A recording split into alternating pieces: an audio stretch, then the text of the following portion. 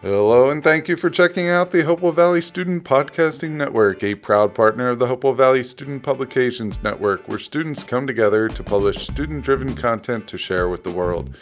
This network empowers students to become content creators for all different types of digital mediums. For more student-ran podcasts, blogs, artwork, and content, please check out the Hopewell Valley Student Publications Network at www.hvspn.com. The opinions represented within the digital content are those of the content creators. Now please enjoy the following podcast episode.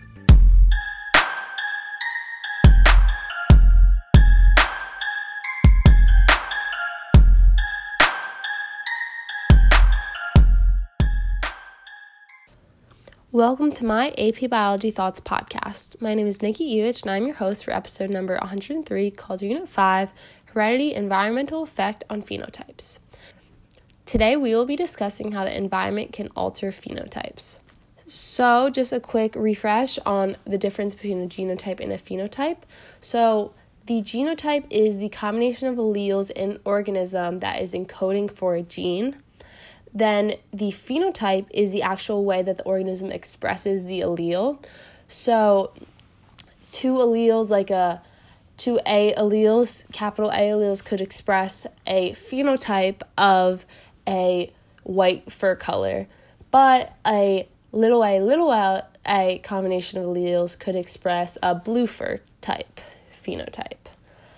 So genotype and the environment can work together to determine phenotypes. So phenotypes aren't solely determined by genotypes. Factors like temperature, oxygen level, humidity, light cycles can all impact an animal's genes and the way they're expressed. And then this ultimately affects the phenotype in an animal. So, just a quick example of this. There's a certain type of rabbits that have a mutant allele for a coat color that is white. However, the enzyme encoded by the gene is inactive at temperatures above 35 degrees.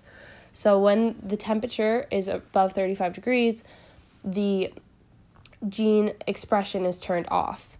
So the extremities are cooler than the main body, which is around 25 degrees.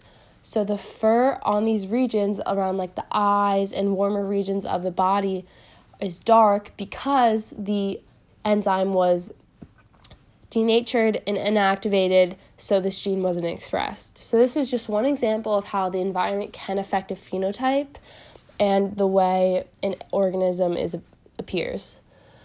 So how does this really play a role in biology? So environmental pressures drive diversity in ecosystems. Phenotypic diversity is caused by not only genetics, but the environment as well. And this is super crucial because it shows the connection between the environment, different types of forces such as natural selection, and different other types of selection, and how they all relate to each other. And also, so higher diversity in ecosystems allows populations to be better suited for sudden changes in their ecosystems. So this phenotypic diversity also helps ecosystems have a higher diversity, which can help them be better suited for all these different types of situations. So thank you for listening to this episode of my AP Biology Thoughts podcast. For more student-ran podcasts and digital content, make sure you visit www.hvspn.com. Bye now.